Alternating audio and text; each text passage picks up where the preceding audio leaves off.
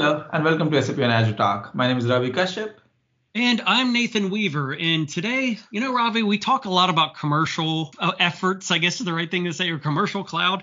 But Microsoft has a lot of business that falls in the federal space or the U.S. government space or state and local government space. Let's just jump a bunch of stuff there.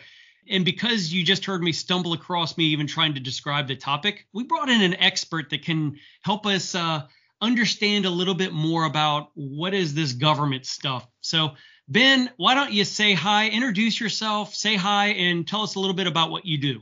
Yeah, happy to. So, hey guys, so my name's Ben Lennon. And the shortest possible version is I'm one of the guys on one of Microsoft's engineering teams for what we call specialized workloads. And without going too far down the rabbit hole on what that translates to, it's specialized workloads in what Microsoft calls government. But exactly like you kind of just rounded through there, Nathan, it's basically anything that's, air quotes, regulated. My job in that role is basically to kind of bridge the gap between what do you do specifically in the industry, what's, cybersecurity requirements, et cetera, come with that, and product. So a lot of my time is kind of spent pre-engagement on how do you actually do this, what are the requirements I need to meet, and a lot of times post-engagement, this might be post-implementation or, hey, I've made an architecture, but I haven't figured out how to turn the darn thing on, to make sure that, whether it's a vendor selling something to the government and having to meet their standards, or it's the government themselves having to meet their own standards, figuring out how to actually do that. So that's kind of me and mine, is I'm kind of a gearhead and an architect on that side of the fence, trying to bridge the gap between industry and tech. So happy to be here. Let's get started on a broader level question. Why do we need a separate space for Azure Government versus Azure Commercial? In my experience, and I recently started working on Azure Government. Before that, I didn't even know there were two separate spaces and how different these were. Yeah, no, it's a good question. So the easiest way to think of it, and the answer to your question on why, you got to start with why are there multiple? So there's basically four categories. And there's more regions and data centers within those if I go into the weeds with it, but there's four kind of major categories. You got your commercials, which is 90% of what you guys spend your time talking about. And then you've got your gov, then you've got DoD, and then you've got what I'll just group as kind of classified or secret. And each four of those, the whole point on why do they exist is basically they're gated communities. They're designed to adhere to specific standards from certain basically participants in those communities, whether they're .gov, .mil, or they're a vendor to the government. And I've said that a couple times. So that's anybody that's whether they're doing services work, they're making transmissions for Humvees, anything else in between. If you sell something to the government, you kind of fit into one of those categories. So, okay, if those are the different kind of participants, how do they slice into those four? I'll focus just on Gov since it's kind of the easy one, especially for SAP related workloads. The differences primarily between commercial and Gov are actually really simple. Even our commercial regions have things like FedRAMP High and et cetera, and I'll go into those a bit if we need to, but they don't necessarily have U.S. citizens.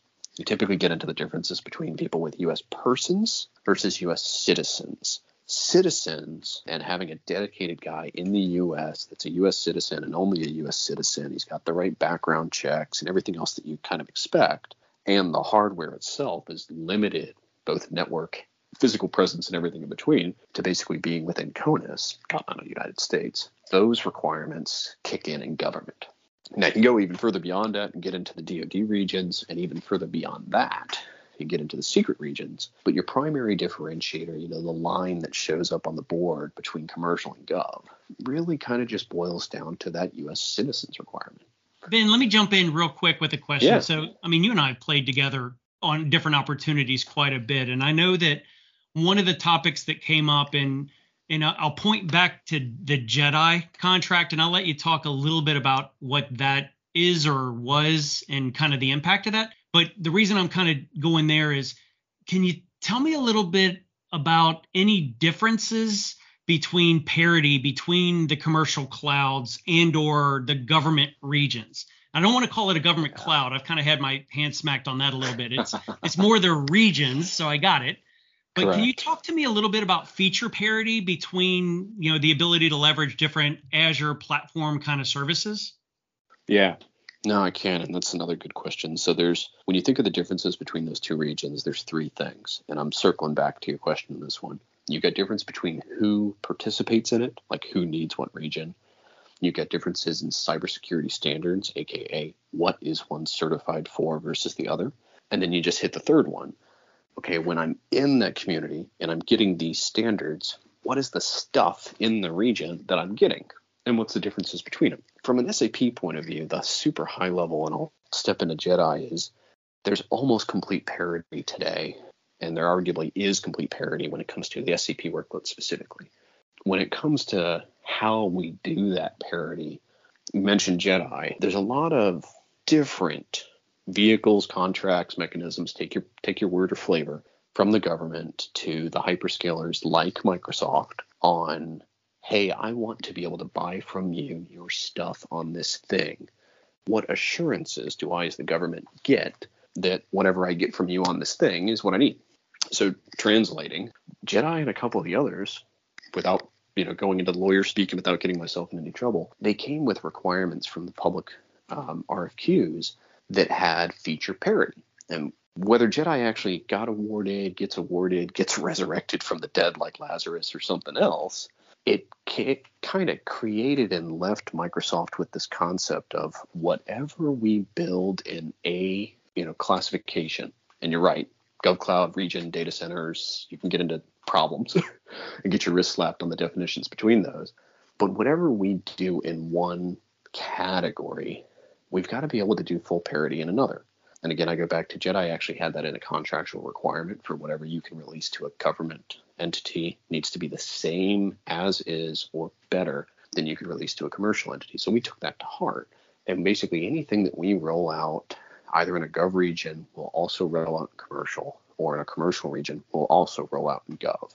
Timelines are a different thing that comes behind that, and compliances and certifications, as well as the difference between those two, also come into play, because just because it's available in the region as parity doesn't mean it's certified at the same level on day one. But once it goes into a region, it's got to meet, basically, I said there were the three different things for each of those regions, compliancy being one of them. Once it goes into that region, it'll have to meet that compliance in the future. Got it. So from what I'm hearing, it's more of a compliance and regulation thing. When Microsoft says that they spend $1 billion every year in security, that doesn't mean that government is more secure per se, but it's more the difference between commercial and government would be compliance and regulations that we're talking about here. That's a pretty fair way to say it. And the way that I always kind of think about it when you come to the realms of compliancy, self-attested or otherwise, anything that you can do in a government region, barring a couple things like being limited at hyperscaler level to U.S. citizens, anything that you can do from an architecture point of view, or et cetera, you can do it in gov or in commercial. However, to the point that you just made there, the government has to do it. So there's some ways that they are basically built into the core fabric of Azure GovCloud that aren't necessarily built into some of the commercial fabrics. So again, you can replicate it, but it might be more effort to do it yourself than to inherit it from Gov. So when we talk about some of the parities and compliances and certifications for that, really easy examples of that one are, I said there was commercial, Gov, and DoD. Our DoD regions are basically day one out of the gate, what's called Impact Level 5. That's one of the certifications and compliances from DISA on the .mil side of the fence.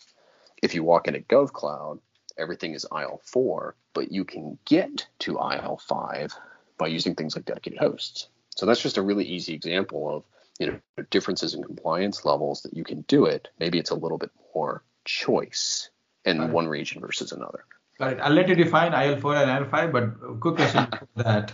Would there be a situation where somebody is using Azure Gov and commercial together? And if yes, do they connect with each other or they work together with each other? Oh, I love that question. And I hate that question. So the short answer is yeah. There's actually a lot of use cases for that. And it can get a little messy.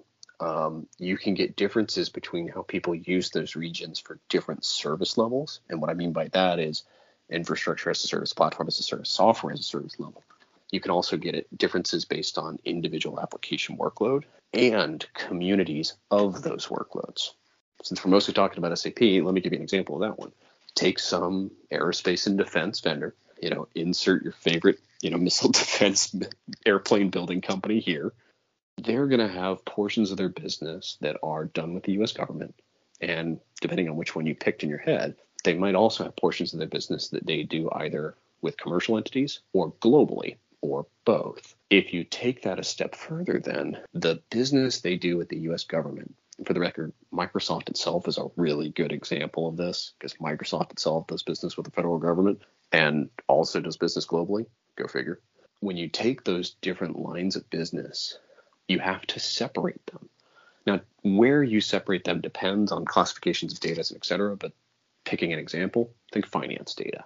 You actually have to separate that finance data out so that anybody who's reporting at a global level cannot see the specifics of anything that's protected by something called DFARS, which is called the Defense Federal Acquisition Regulations. So it governs acquisitions. It governs money and finance, among a great many number of other things. But anything that's got basically a DFARS inherited flow down, then you've got to keep it separate. So what does that actually look like? Back to your question, you'll have a business like Microsoft's that has an ERP, in our case it's an S/4HANA system, stood up in GovCloud, worked on by a team of U.S. citizens that have meet the appropriate clearances and background checks, and they have a second ERP that's managed globally.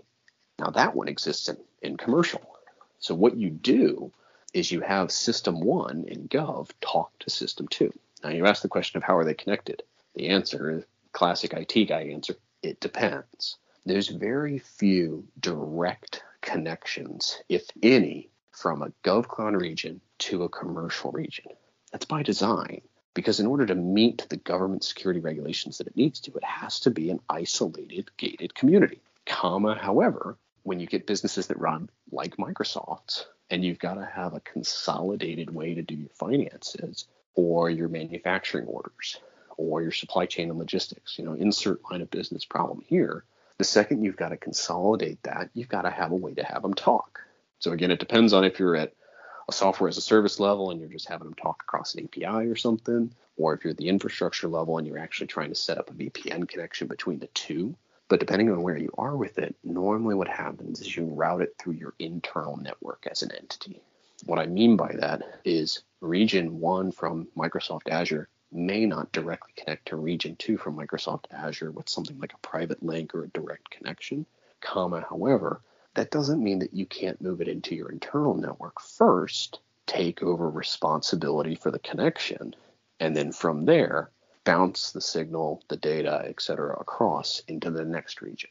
And that's typically how these guys do it, because it's actually a pretty common practice. It's the same way that you would expect any type of hub and spoke setup with a multi or hybrid cloud approach.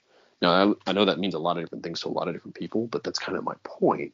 There's a lot of different ways you can kind of do that. As an SAP guy that is looking from a commercial perspective, and I've been working on the government things I here recently, I think that there's been more confusion for me, or some of the things that took me a while to understand is going back to some of the questions or some of the topics that you kind of scratch the surface on, right? So we talk about IL4 and we talk about IL5. And by the way, it took me forever to realize that was like aisle, like the aisle of a row, not IL. So I used to think about it like that. It's impact level. So IL for impact level, not aisle like I'm in a grocery store. But IL4, and I think, and correct me if I'm wrong, but the majority of SAP systems, even in the government space, will really fall under that Azure Gov space, which is the IL4 region, which you can do a lot of stuff in, all the way up through, like you said, up to impact level 5 if necessary, based on certain things that you set to hit whatever the ATO is or the regulations or all that kind of fun stuff. But Ben, help me a little bit when we're talking about the government regions. Why would I need to understand what's a DoD region? Why would I need to understand what is a top secret or a secret region? Like, is there really that many layers of security that goes into the story? And for my benefit, define IL4 and 5 too, please. No, I'm happy to hit those ones. So to mix those two questions together, there are that many layers, however, very few of them are different than what government customers today do already. Okay, what do I mean by that? Because a lot of people are going to look at me and go, I'm not in the freaking cloud. What are you talking about? Well, the point that I'm kind of going to is what happens with cloud is there are security standards that exist, and there's some for government, as in civilian government, so .gov. There's some more for DoD.mil, and anybody that's gotten into DoD knows that you've really got two different kind of connections out there. You got NIPR and you got SIPR. And I'm not going to go into the definition of those, but suffice to say that they're the difference between basically secret and not.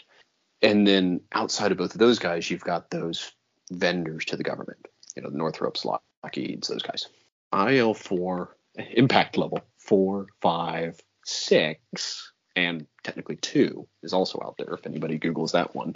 Define the different definitions for what type of data you're putting in, what type of workload it is. So you made a point in there that's pretty valuable. Of most of the SAP guys can do what they need to do, if not literally all of them. And I'd make the argument that literally all of them can do what they need to in GovCloud, which means that they would do that either as an impact level 4 or an impact level 5 guy.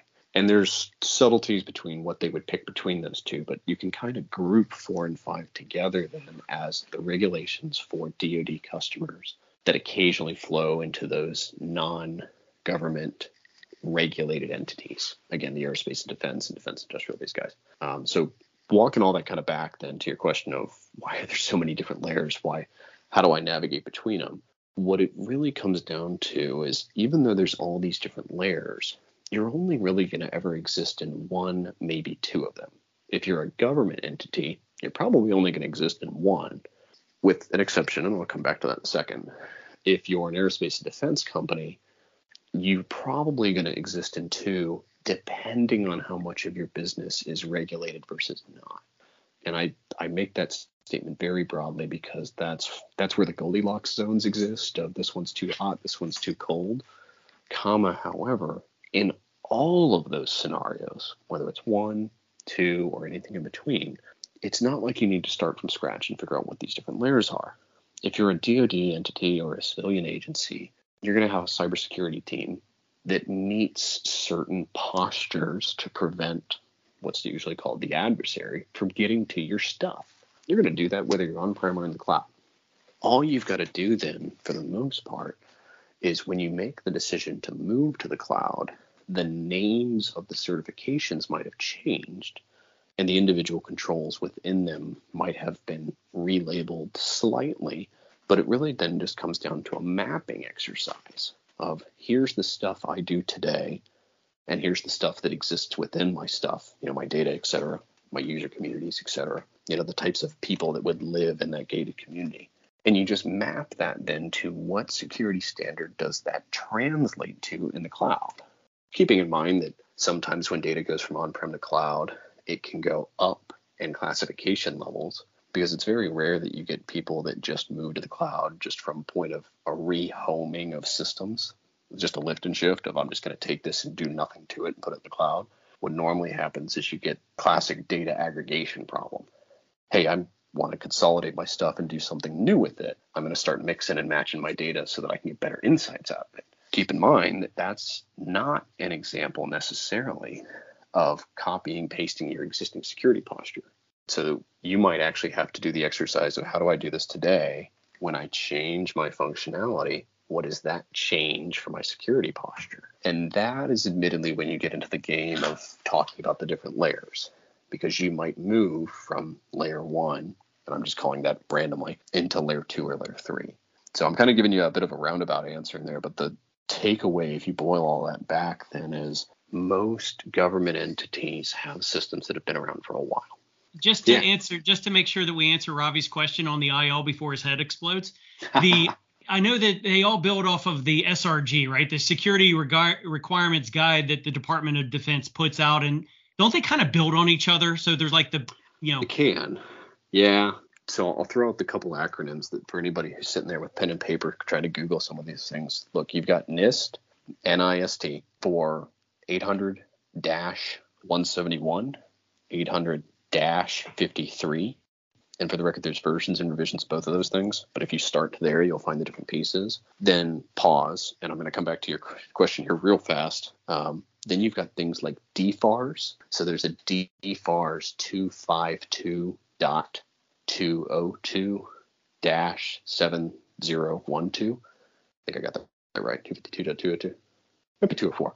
I'll look at that one. But there's another one of that one then. The catch with all of those is whether they build off of each other like nested Russian dolls or are just copy pastes of kid 1 in high school's homework into kid 2 of high school's homework. They're all very interrelated. For the record, we also haven't mentioned something called CMMC, which is a new standard. Goes from level 1 to level 5, which just muddies all of this. All of these security standards for U.S. entities are very interrelated, though. What you can typically find, since most of these have been out for a while, they may not be fully understood. Understanding and reading security, in my experience, is a lot like different religions interpreting the Bible. And not to turn it into a religious comment there, but there's a lot of different insights you can gain depending the way you read it, which means there's a lot of different implementation guides. But that argument aside, when you take all these different standards, if you know how you meet one of them, you can typically find a Rosetta Stone to translate into another one. If you do something like, hey, I meet FedRAMP, which is typically going to be somebody saying that's the way that they either meet the FedRAMP guidelines or that they meet the NIST guidelines, the 800-171 and the 853. For the record, there's more of them out there too, but those are your two heavy-hitting starting points.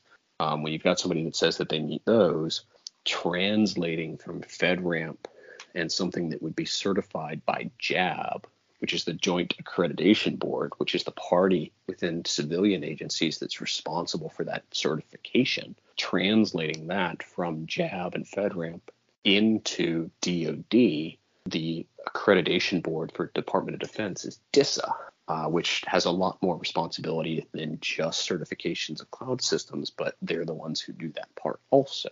So really, really common day in the life problem. Hey, I'm a vendor. I went and built a solution. It's a software as a service. I need to go and be compliant with NIST, and I need to go and be compliant with DFARS, and maybe I need to also be compliant with CMMC or something like ITAR.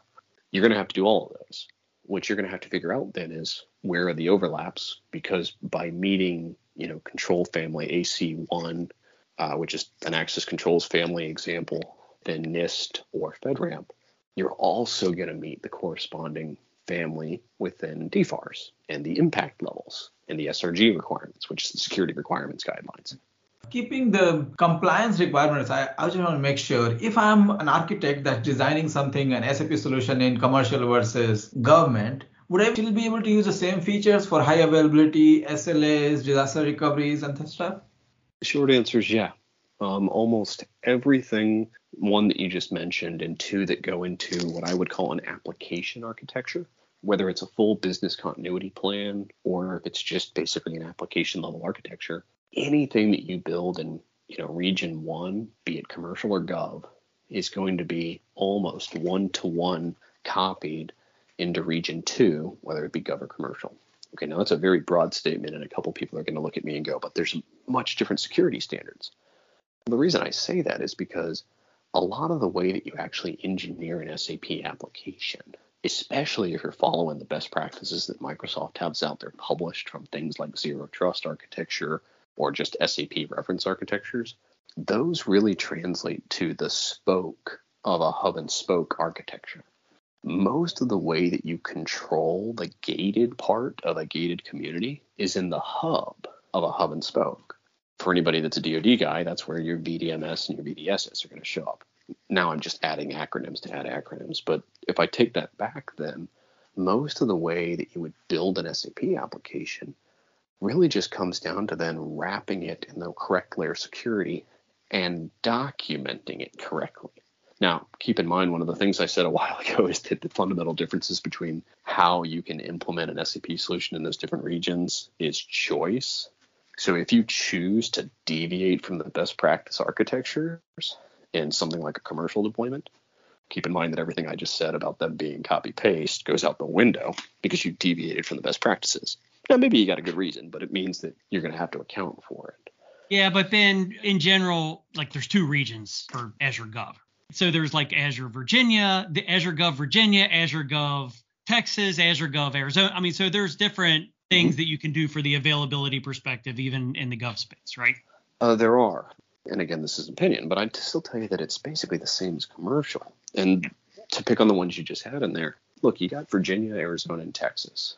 And if you look off, one of the public websites, you'll see that Virginia, Azure Gov Virginia and Azure Gov Texas are sister regions. They're paired. If you're actually doing an SAP workload, I will put out that you want to go in Virginia and Arizona, not Texas. So they're kind of informal sisters when it comes to SAP. But to keep going from where we were, Virginia's got availability zones, which is one of the things that you would look for in a deployment architecture. How do I deploy my SAP, my app servers, my databases, et cetera, across AZs in order to hit something like a 2, 3, or 4 9 availability set? The same architecture you would use to do that in like East 2 or something for commercial regions, same exact one you'd use in Virginia. Again, the only difference would be that the way you set up your edge gateway servers, your firewall systems, some of your ports and protocol controls, and some of the things in that hub and in that surround networking strategy, those change. Yeah, but Ben, I'm a big availability set guy. I'm just saying, I think because of the complexity and everything else, I like HA going through availability sets versus zones. But I do want to ask one more important question. Yeah. And obviously, you've rattled off a ton of stuff, and I love talking to you because, it's pointing out all these different topic areas that I usually spend. I talk to you and I go cross-eyed, go spend another hour and a half looking through Google, Bing, searching different things on what the hell you just talked about. But from a complexity perspective, obviously, companies or government entities can pull in different companies to help out, different consulting companies or whatnot. And I know in the government space, there's layers here, right? So we have resellers to make sure there's a buffer between somebody selling something directly to the government. There's SIs who are doing implementation work. There's government contractors that you talked about before that also provide work. Can you give me a quick and dirty here on what's the consulting space look like when we talk about government and specifically SAP, but government kind of entities? Good one. If you're talking consultancy, break it into 2 categories, and you hit them in there. You basically got your resellers or your contract holders, and there's a lot of different flavors of that. That's your Carahsofts, your Open Consultings, your Smartronixes, and for the record, some of your resellers are also in the second category, kind of like an overlapping Venn diagram. And your second category is your federal SIs. You'll typically hear them referred to as GSIs, your global SIs. There's systems implementers and systems integrators, but you typically would call them the FSIs. So almost all of your global players are also federal players. Accenture Federal, Deloitte's got a practice in there, IBM's got a practice, the list goes on. You'll get even more vendors, though, that are niche or specific to the federal space.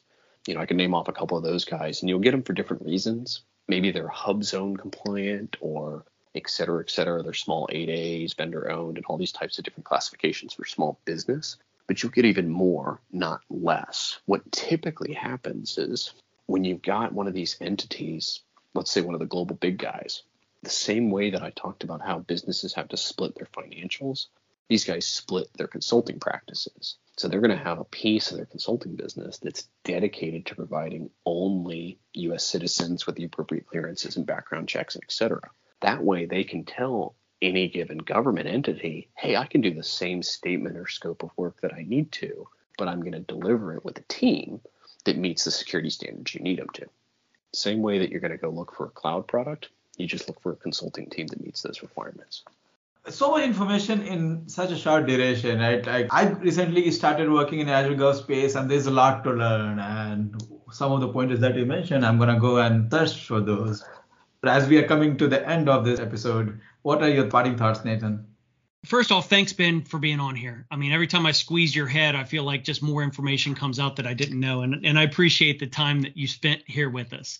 From a parting thoughts perspective, it gets to be a little overwhelming. I think that I've found over the last couple of years and really last 18 months where I've kind of pulled more into this space is that there is a lot of nuances to it. And it doesn't take a lot of time to really kind of digest it, but it's scary when you're first getting into it. It's like a tidal wave that comes at you.